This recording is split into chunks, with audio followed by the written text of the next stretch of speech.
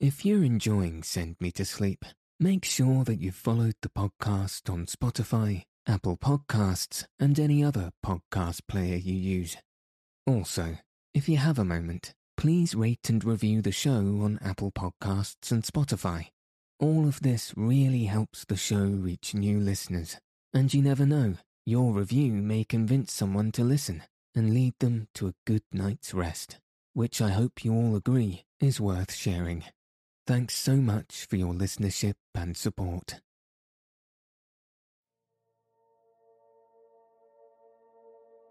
Good evening. Tonight, I'll be reading chapters 21 and 22 of A Journey to the Centre of the Earth by Jules Verne. So let your eyes fall heavy, and your breath soften as we settle in for a peaceful night's sleep.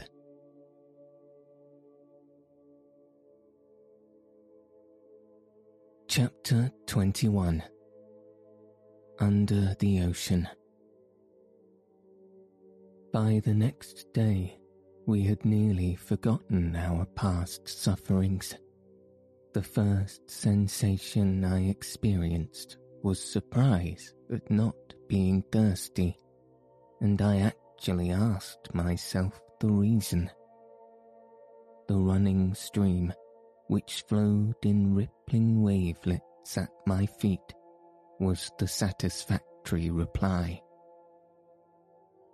We breakfasted with a good appetite, and then drank our fill of the excellent water. I felt myself quite a new man, ready to go anywhere my uncle chose to lead. I began to think, why should not a man as seriously convinced as my uncle succeed with so excellent a guide as worthy Hans, and so devoted a nephew as myself? These were the brilliant ideas which now invaded my brain. Had the proposition now been made to go back to the summit of Mount Sneffels, I should have declined the offer in a most indignant manner. But unfortunately, there was no question of going up. We were about to descend farther into the interior of the earth. Let us be moving, I cried, awakening the echoes of the old world. We resumed our march on Thursday at 8 o'clock in the morning. The great granite tunnel, as it went round by sinuous and winding ways, presented every now and then sharp turns, and in fact all the appearance of a labyrinth. Its direction, however, was in general towards the southwest. My uncle made several pauses in order to consult his compass. The gallery now began to trend downwards in a horizontal direction, with about 2 inches of fall in every furlong.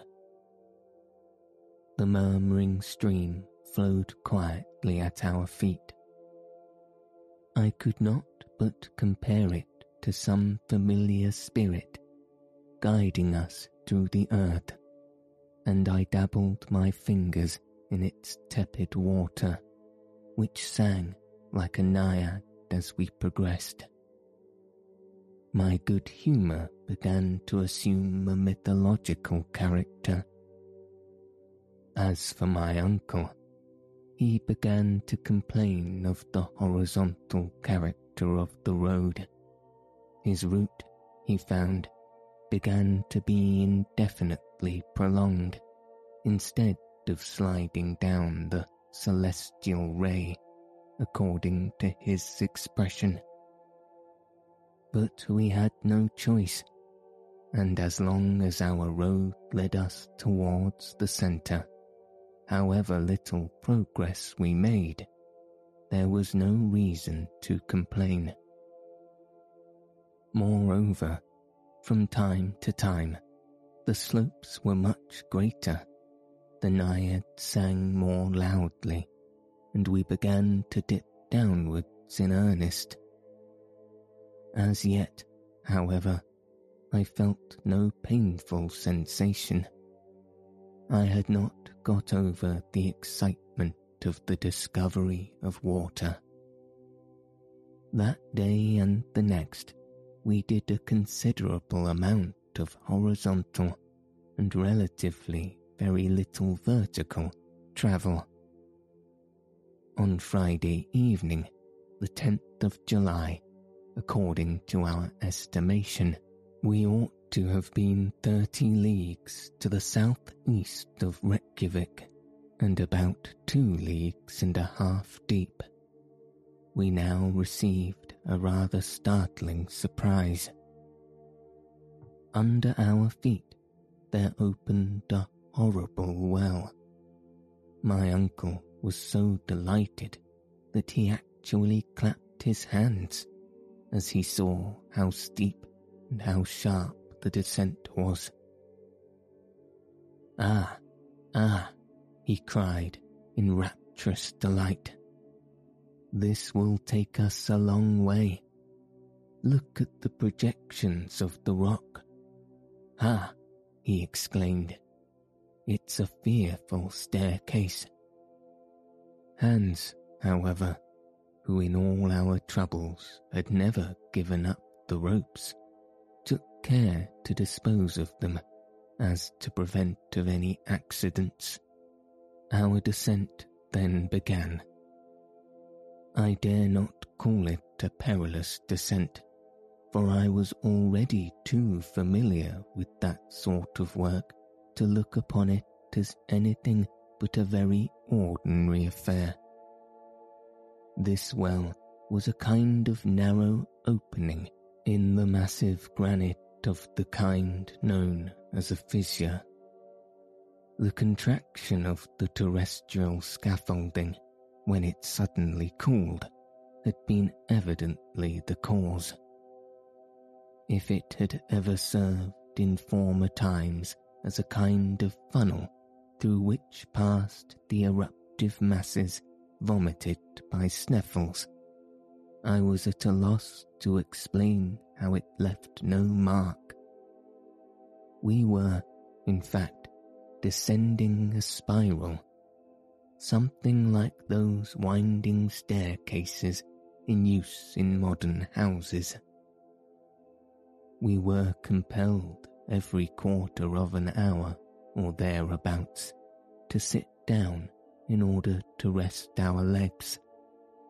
Our calves ached. We then seated ourselves on some projecting rock with our legs hanging over, and gossiped while we ate a mouthful, drinking still from the pleasantly warm running stream which had not deserted us.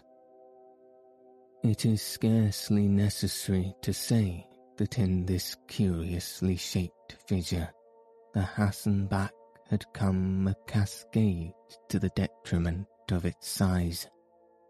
It was still, however, sufficient and more for our wants.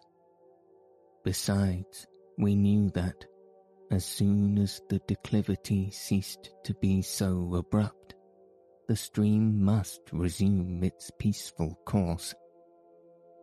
At this moment it reminded me of my uncle, his impatience and rage, while when it flowed more peacefully, I pictured it to myself the placidity of our Icelandic guide.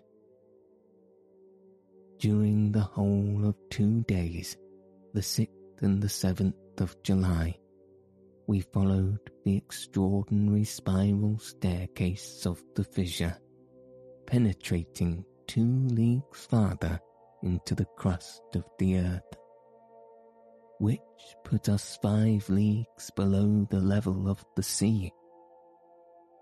On the 8th, however, at 12 o'clock in the day, the fissure suddenly assumed a much more gentle slope, still trending in a southeast direction. The road now became comparatively easy, and at the same time dreadfully monotonous. It would have been difficult for matters to have turned out otherwise. Our peculiar journey had no chance of being diversified by landscape or scenery.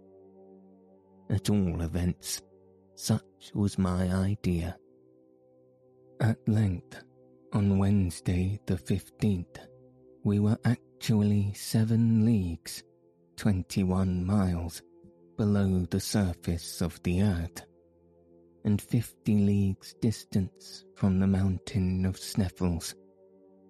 Though, if truth be told, we were very tired. Our health had resisted all suffering, and was in a most satisfactory state. Our traveller's box of medications had not even been opened. My uncle was careful to note every hour the indications of the compass, of the manometer, and of the thermometer, all which he had afterwards published in his elaborate philosophical and scientific account of our remarkable journey.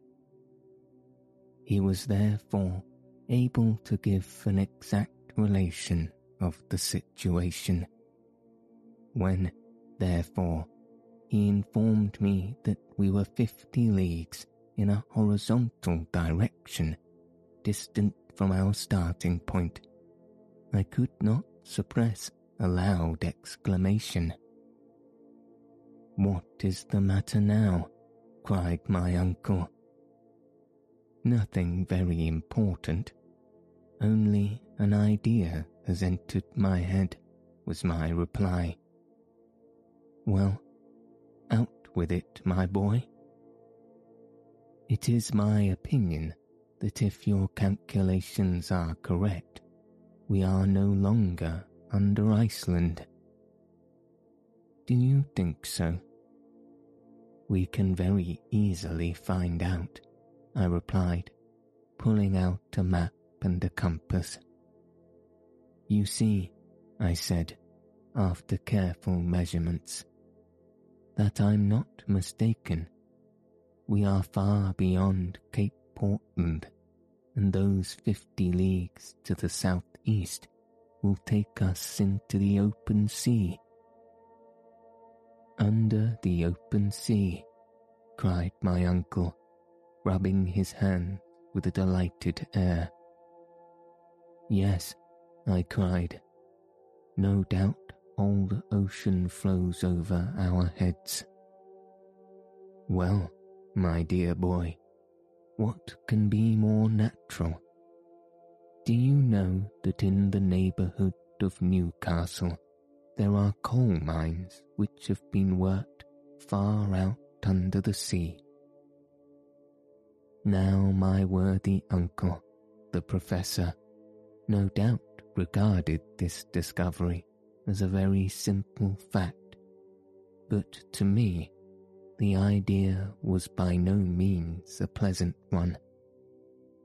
And yet, when one came to think the matter over seriously, what mattered it whether the plains and mountains of Iceland were suspended over our devoted heads, or the mighty billows of the Icelandic Ocean?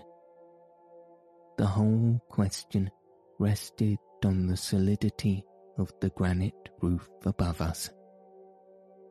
However, I soon got used to the ideal for the passage now level, now running down, and still always to the southeast, kept going deeper and deeper into the profound abyss of Mother Earth.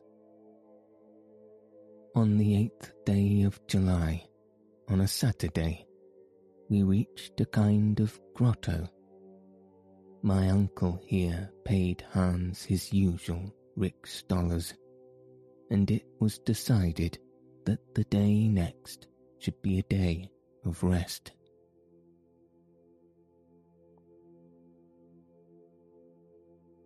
Chapter 22. Sunday Below Ground.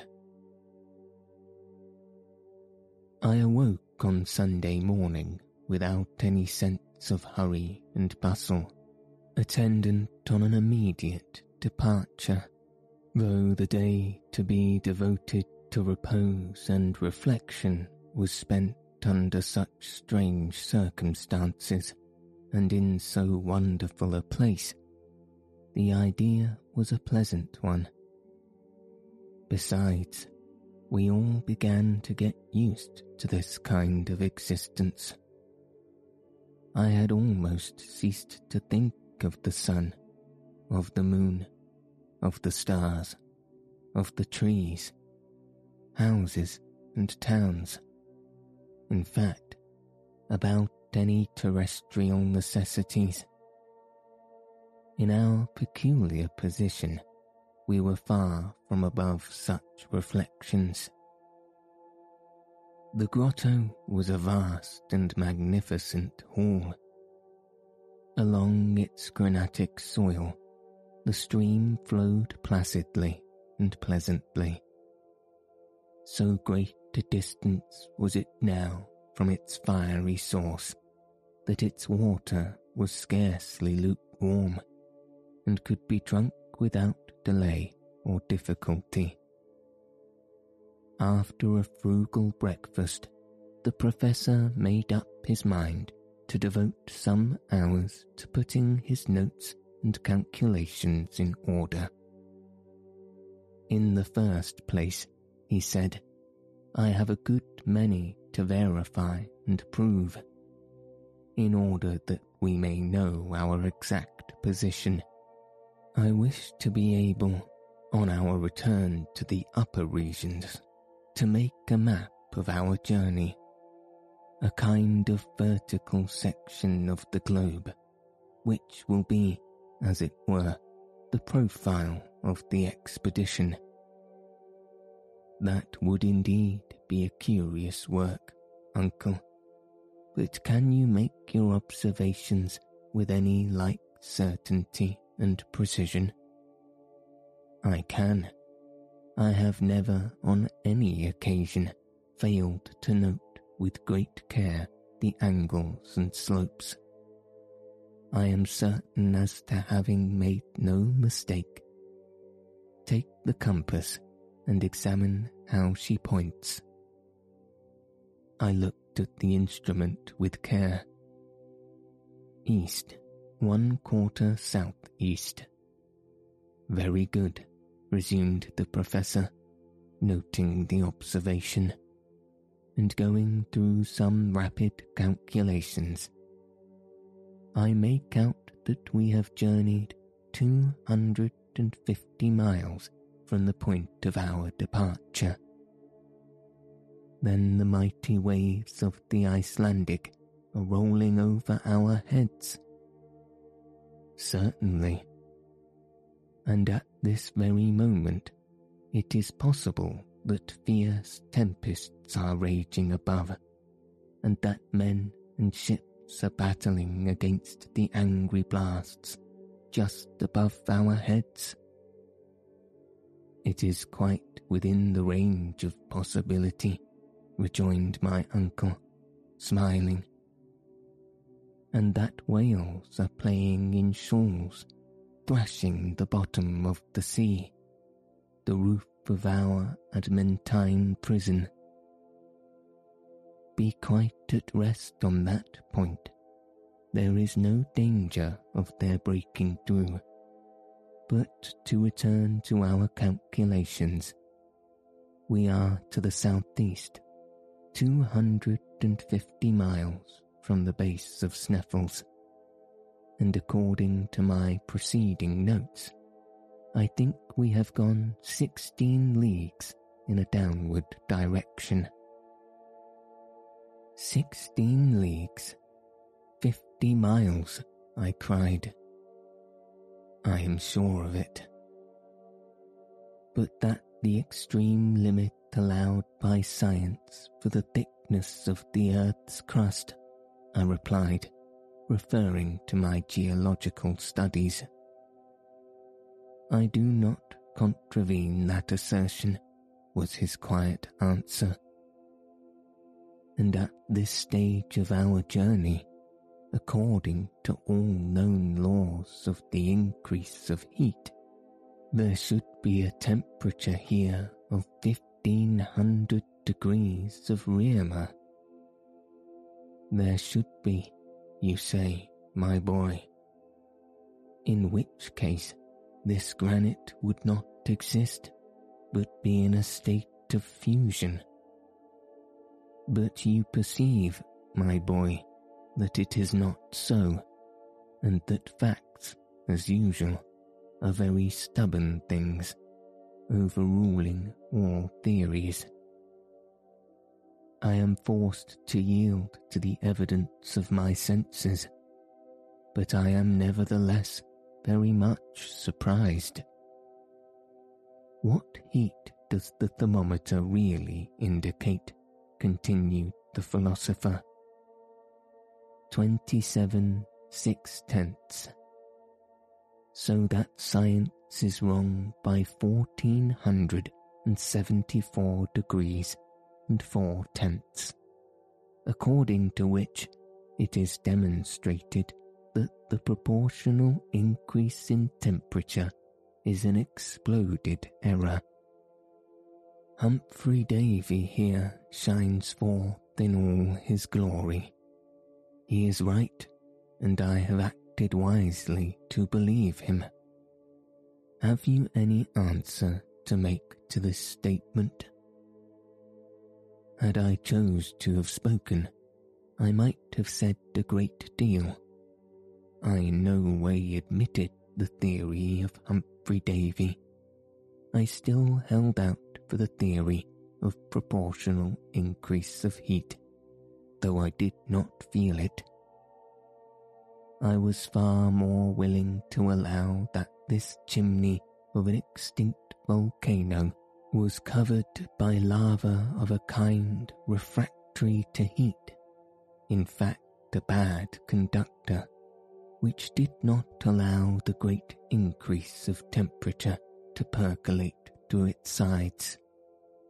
The hot water jet supported my view of the matter, but without entering on a long and useless discussion, or seeking for new arguments to convert my uncle, I contented myself with taking up facts as they were. Well, sir, I take for granted that all your calculations are correct, but allow me to draw from them a rigorous and definite conclusion.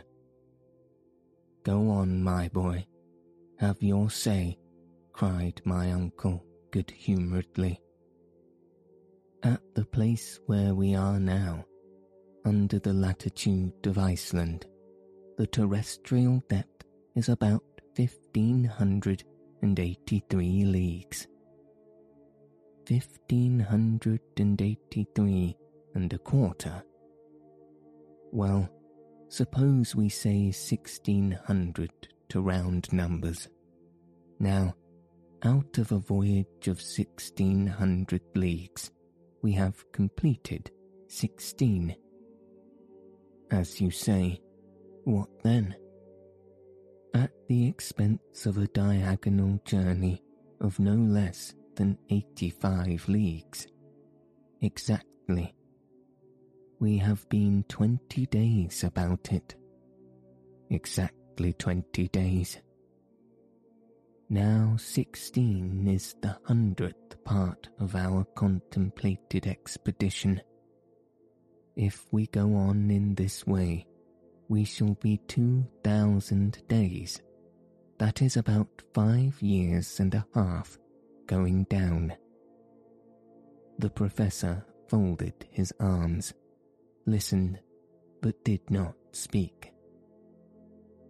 Without counting that if a vertical descent of 16 leagues costs us a horizontal of 85, we shall have to go about 8,000 leagues to the southeast, and we must, therefore, come out somewhere in the circumference long before we can hope to reach the centre. "Bother your calculations," cried my uncle in one of his old rages. "On what basis do they rest? How do you know that this passage does not take us direct to the end we require? Moreover, I have in my favour, fortunately, a precedent. What I have undertaken to do, another has done, and he having succeeded, why should I not be equally successful? I hope, indeed, you will, but still, I suppose I may be allowed to." "You're allowed to hold your tongue," cried Professor Hardwigg, "when you talk so unreasonably as this." I saw at once that the old doctorial professor was still alive in my uncle, and fearful to rouse his angry passion, I dropped the unpleasant subject. "Now then," he explained, "consult the manometer. What does that indicate?" "A considerable amount of pressure." "Very good. You see, then, that by descending slowly, and by gradually accustomizing ourselves to the density of this low atmosphere, we shall not suffer." "Well, I suppose not, except it may be a certain amount of pain in the ears," was my rather grim reply.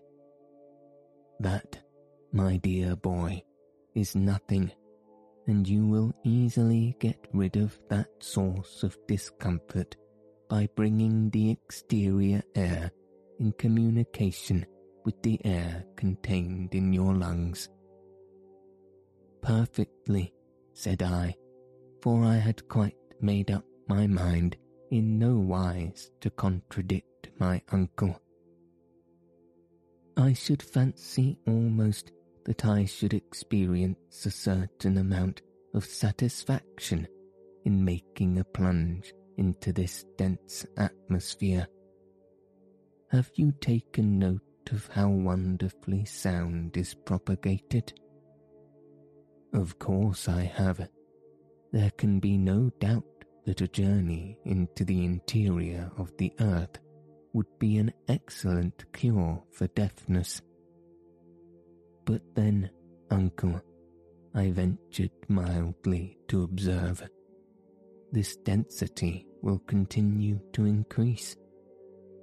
"Yes, according to a law which, however, is scarcely defined.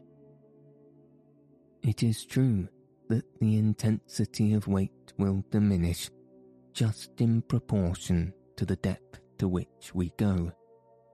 You know very well that it is on the surface of the earth its action is most powerfully felt, while on the contrary, in the very centre of the earth, bodies cease to have any weight at all.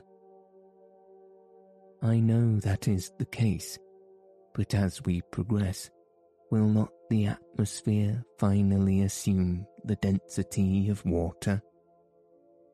"I know it, when placed under the pressure of 710 atmospheres," cried my uncle with imperturbable gravity. "And when we are still lower down?" I asked, with natural anxiety, well, lower down, the density will become even greater. Then how shall we be able to make our way through this atmospheric fog?